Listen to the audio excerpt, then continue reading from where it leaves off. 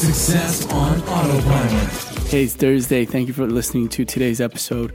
It's Frank here, and let's talk about quiz flows inside of Messenger. With quizzes, I find that it has a very high click-through rate when it comes to the call to action at the very end of the quiz. So especially quizzes that people can take that to find out more about themselves. So like self-discovery quizzes, whether it's something that you're looking to find out about, let's say your skin type, right?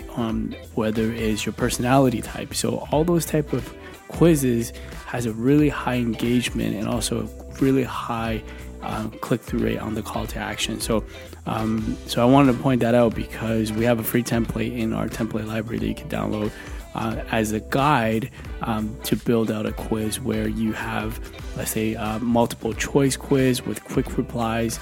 And every time they choose an answer, you increase the custom field. So then you add that up, you do the math at the end and see who actually falls within the different skin types. And this doesn't have to be a skin assessment quiz. It could be anything, right?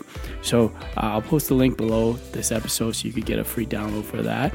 I just want to stress how quizzes are a great lead magnet, but also a great way to get a cold audience warmed up. Especially if they don't know anything about you, but they want to discover more about themselves, right? And then at the end, they find out more about you.